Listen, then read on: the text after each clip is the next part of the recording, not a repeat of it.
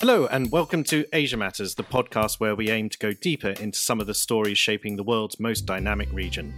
I'm Andrew People. A man of determination and action, a man of profound thoughts and feelings, a man who inherited a legacy but dares to innovate, and a man who has forward-looking vision and is committed to working tirelessly.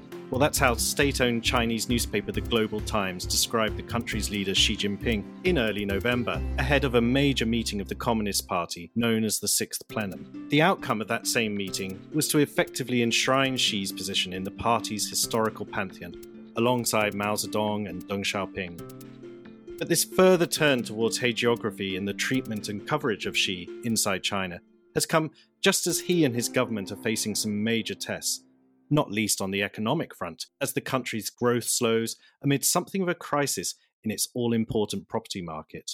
In this episode, we're going to look into the current state of play in Chinese politics and economics with two exceptionally well-placed observers. Dr. Ling Li teaches Chinese politics and law at the University of Vienna, where she was also a visiting professor from 2015 to 2016. She's written extensively on topics related to corruption and anti-corruption in China. Welcome to you, Ling Li.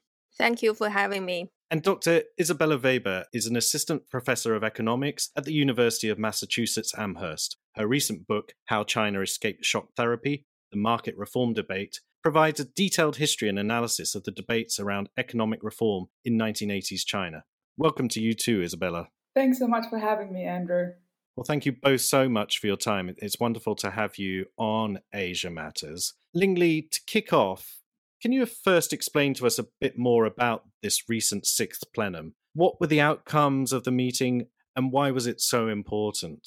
Well, the party holds all kinds of meetings and conferences at any given time because holding conferences is basically a form of governance for the party state. However, this plenum is special. First of all, the plenum refers to the annual meeting of the party's central committee, which is the highest decision-making body of the party. According to the party charter, the highest decision-making body of the party is National Party Congress and the central committee that the Congress elects. We normally tend to think that the Politburo and its standing committee are the highest decision-making body, but it's not. Their power is derived from the National Party Congress and its central committee. So the central committee meets in plenary sessions only once in a year, with the exception of the year of election. And this time, when the Central Committee meets for the sixth time of the 19th Party Congress, the main item on their agenda is the historical resolution. And so far, there have been only two historical resolutions, and this one is the third, which elevates the significance of this plenum. I referred in the introduction to Xi now taking his place amongst the pantheon of Communist Party leaders as part of this historical resolution. Can you take us a little deeper into this? Why are these resolutions so important? As you say, they're obviously very rare, but why would Xi Jinping have seen it as so crucial to take this step now? We have only altogether, as I said before, 3 resolutions, and only 2 of them are old enough to allow us to have the benefit of hindsight and see what happened both before and after the passage of the resolution. The timing of the third resolution seems very similar to the other 2. It also occurs at an interregnum after Xi has reshaped the power dynamics at the top of the party and before the 2022 Party Congress, where he is expected to translate that new power dynamics into formal power arrangement. And on the second point, which is about justification of the path to power, Xi's case is a little bit different. Because unlike Mao and Deng, who rose to power through a bottom-up, rebellious approach, Xi came to power in a totally legitimate way because he was anointed by his predecessors and elected at the party congress. He did not launch a coup or step out of the line before he came to power, so he has no explaining to do for his current position. That is why the third resolution does not dispute about the political legacy of his predecessors, as the previous two historical resolutions did, and it did not deviate from the previous narrative about key historical events. However, given that Xi does not need to use a historical resolution to justify his path to power that he is currently having, then it necessarily begs the question, why would he want a new resolution after all? It would make sense if we take into the future into account in this analysis. Yes, he may have nothing to justify about how he got to the place where he is, but he would need an ideological narrative to justify what he's going to do or where he is going if he plans to continue to rule after 2022. That's absolutely fascinating historical perspective on the timing of this and the reasons behind them. Isabella, if I could bring you in here. The meeting we've just seen and the resolution on Xi's role has been taken as heralding something of a new era for China. Can you explain, in economic terms at least, what you understand by this new era and what it's supposed to be about, and whether economically at least it will be a break from the recent past in terms of China's economic practice and history?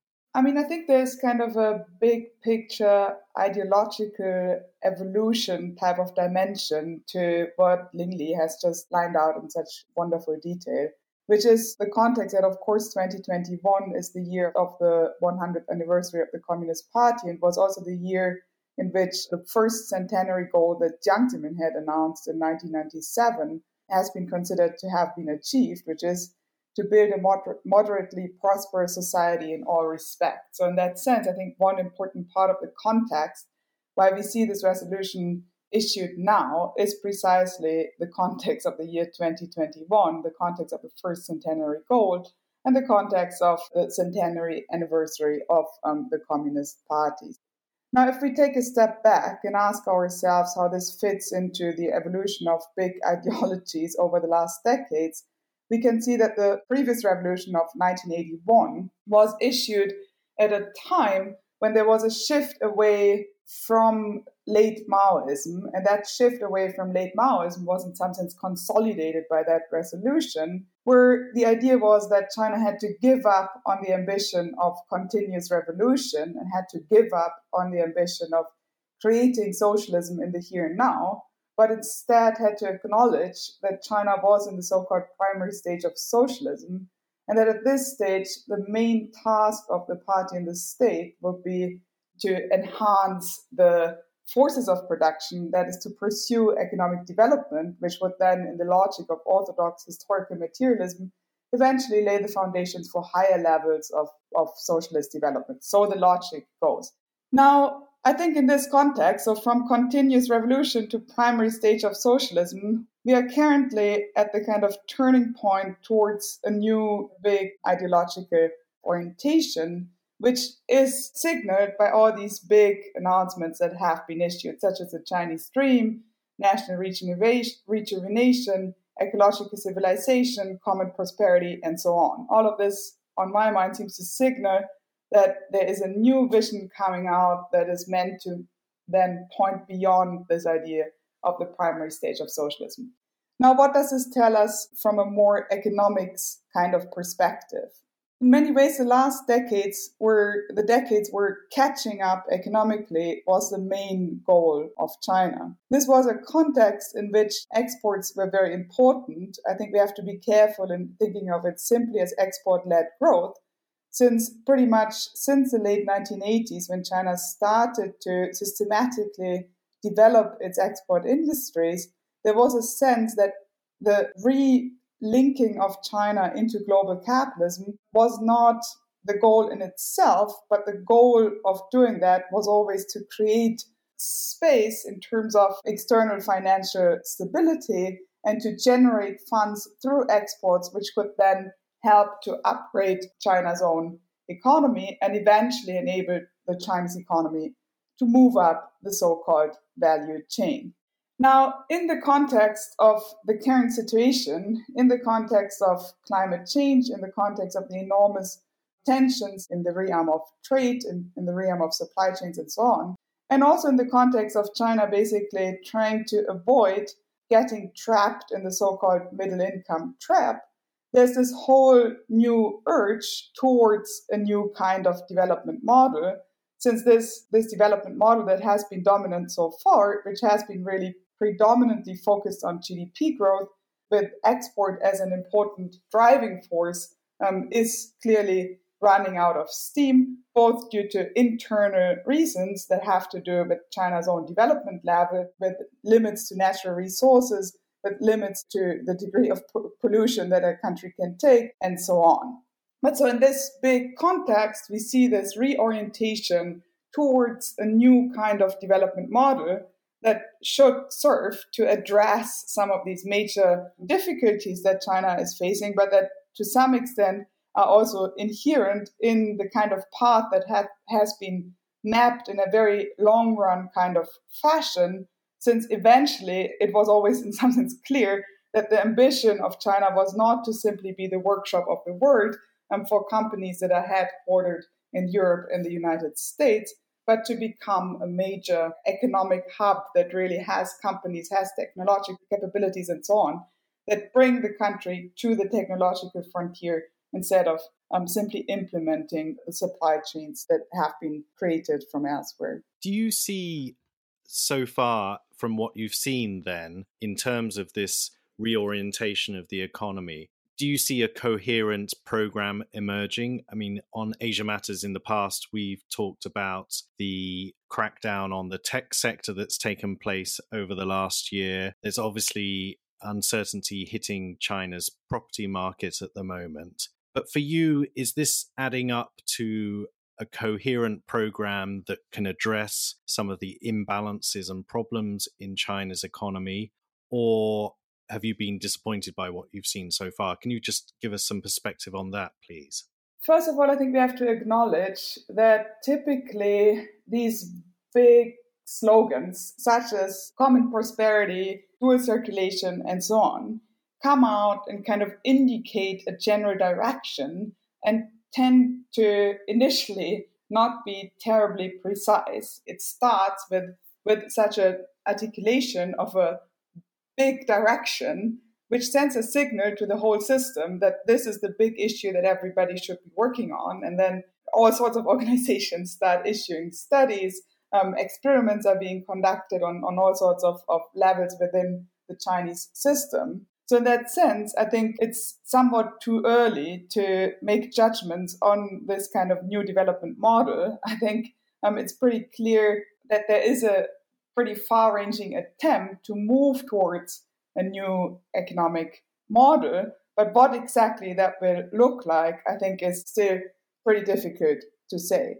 That being said, I think there are certain elements that certainly do feed into one another. So if we think, for example, about the redistributive dimension to the whole new slogan of common prosperity, and we think that together with the idea of dual circulation, where dual circulation, I think, is clearly not the same as decoupling, but at the same time, it does imply a greater role for domestic demand and the domestic market, then such a redistribution within China could be beneficial towards increasing the purchasing power of a whole large share of the population in China, which would then again kind of feed back into the idea of dual circulation. So in that regard, for example, I think we can see that there's a certain consistency between these two big slogans. And if I could just stay with you for one more question, Isabella.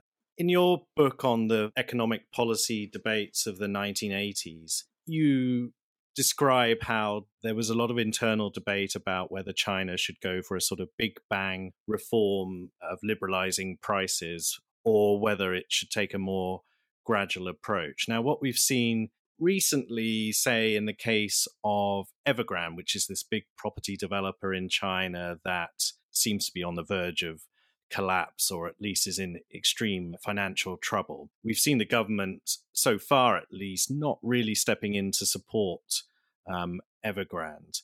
Do you see in steps like that a sort of danger that China, that the leadership now, Xi Jinping, is looking for a sort of big bang approach, a sort of dramatic reform to the economy? Or do you think that the approach being taken is more in keeping with what we saw come out of the 1980s, which is a more cautious, gradual approach? I wonder what your thoughts on that would be. Yeah, thanks for this great question. Thanks for the shout out to my book. I think that what we are seeing right now is a rebalancing of state and private actors in the market economy that emerged from a process in which state institutions played a critical role as market creators. So as such, it is a moment of shift and it is a moment of rebalancing, but I don't see it as a radical break with the reform trajectory that I'm tracing in the book. Of course, the 1990s saw a much more neoliberal set of policies, but even at the height of privatization in the late 1990s, the major slogan that prevailed was that of letting go of the small and grasping the big, which follows the logic of liberalizing, letting go of the less strategically significant assets and keeping control and transforming the most strategic assets or keeping control of the commanding heights of the economy. And I think we have to remember that even in relation to the first centenary goal, as it so happens, in October 2017, Xi Jinping was spelling out what he saw as the three tough battles that had to be fought in pursuit of the first centenary goal. And those three tough battles were poverty alleviation and pollution control, but also forestall and diffuse major financial risks.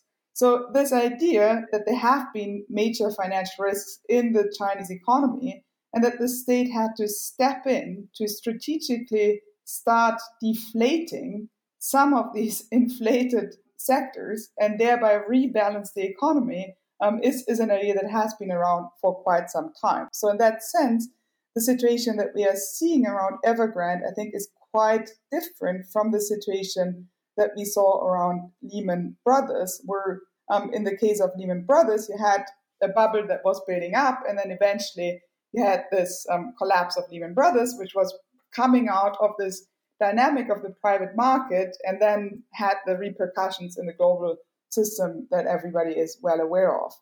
In the case of Evergrande and the other companies that have now started to come under scrutiny in China, you also have the building up of a bubble, but you have basically the state stepping in towards setting stricter regulations that are meant to deflate that bubble. And this is conditioned on the specific kind of state-market relations that have emerged through this gradualist kind of reform, where the state has this very active market participating mode of economic governance, which is in some sense reflected in the ways in which the Chinese state is now trying to rebalance the economy.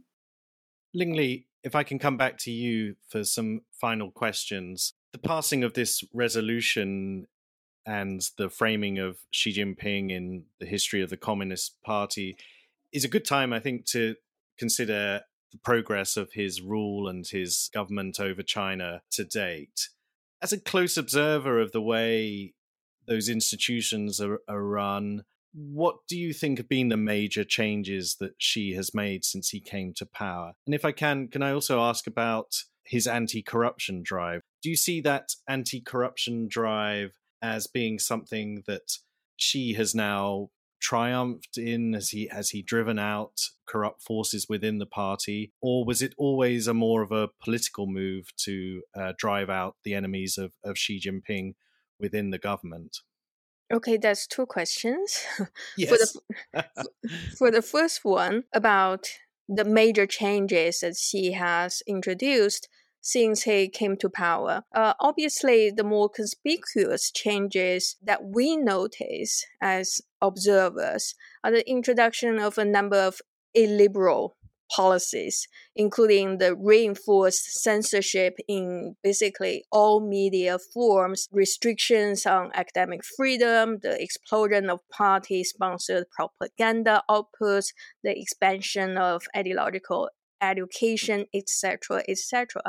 But having said that, I would like to add that we tend to ignore or overlook some of the more positive policies that he had introduced, which have improved the quality of living and the access to public services of the ordinary people. One thing that leaves a strong impression in me is the breakup of the monopoly of taxi services that has long been held by the transportation bureaus, who very often collude with local mafia groups. And the monopolistic interest of the transportation bureau was so entrenched, and their resistance was so strong against any type of reform that no leader seemed to be able to change it, despite the strikes by the taxi drivers and the complaints from citizens from all over the country. And this situation was changed under Xi's administration by allowing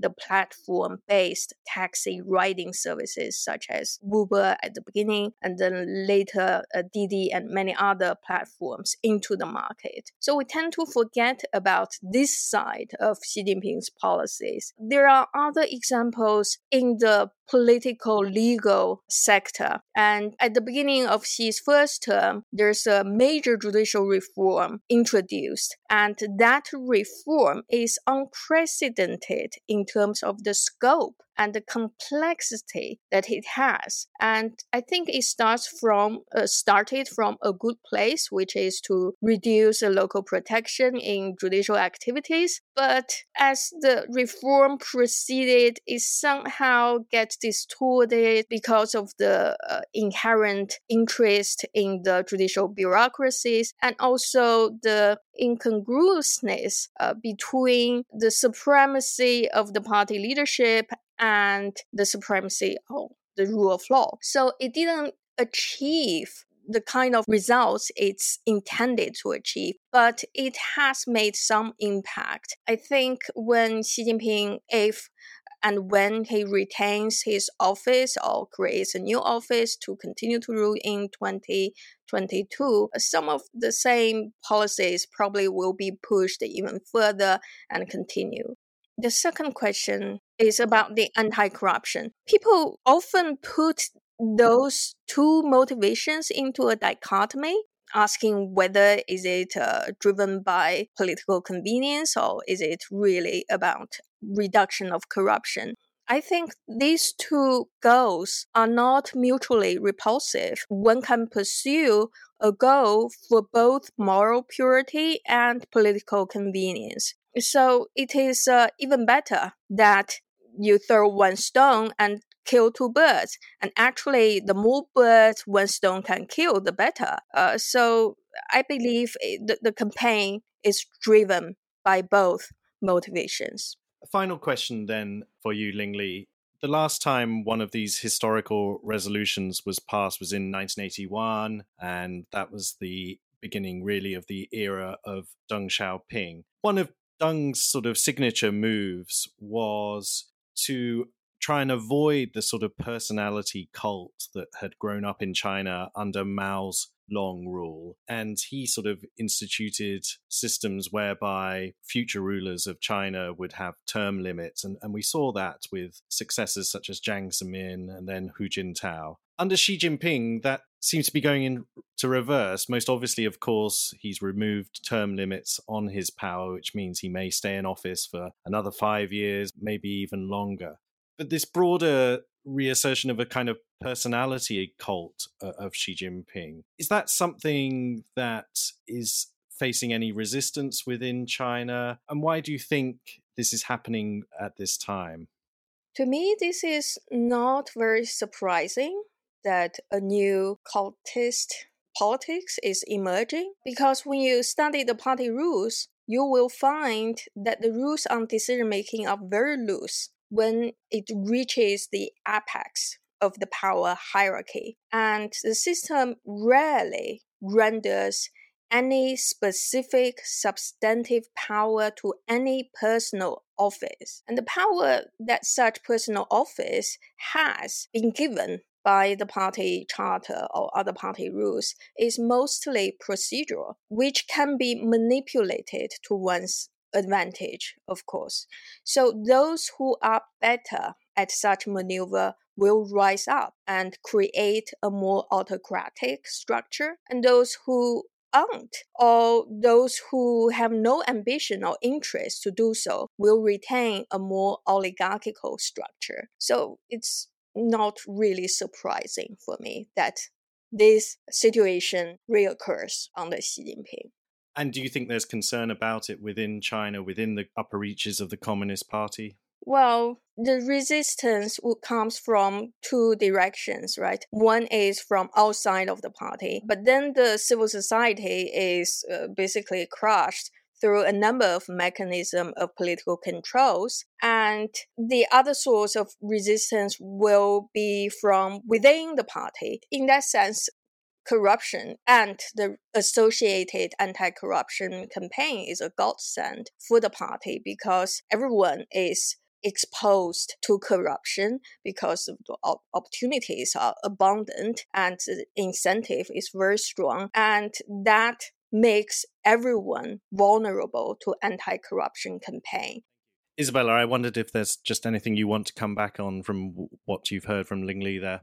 I mean, if one thinks about these historical resolutions in terms of these big ideological shifts that I've tried to outline, then I think what we are seeing currently clearly is another shift, but I think it's not a shift back to what the previous revolution shifted away from, if you want so, where the shift away was really from this whole late Maoist idea of continuous revolution and all of that, and I don't see this returning. So yes, there is a break happening, but I think to think of it as a return of Maoism would be rather surprising conclusion. Well, thank you both of you for all of those fascinating insights and for a really thorough discussion of what's taking place in China, both in the political and economic sphere. I'm truly grateful to both of you for sharing your expertise with us. Thank you to all of you who've downloaded this episode and are listening once again to Asia Matters. You can get in touch with us.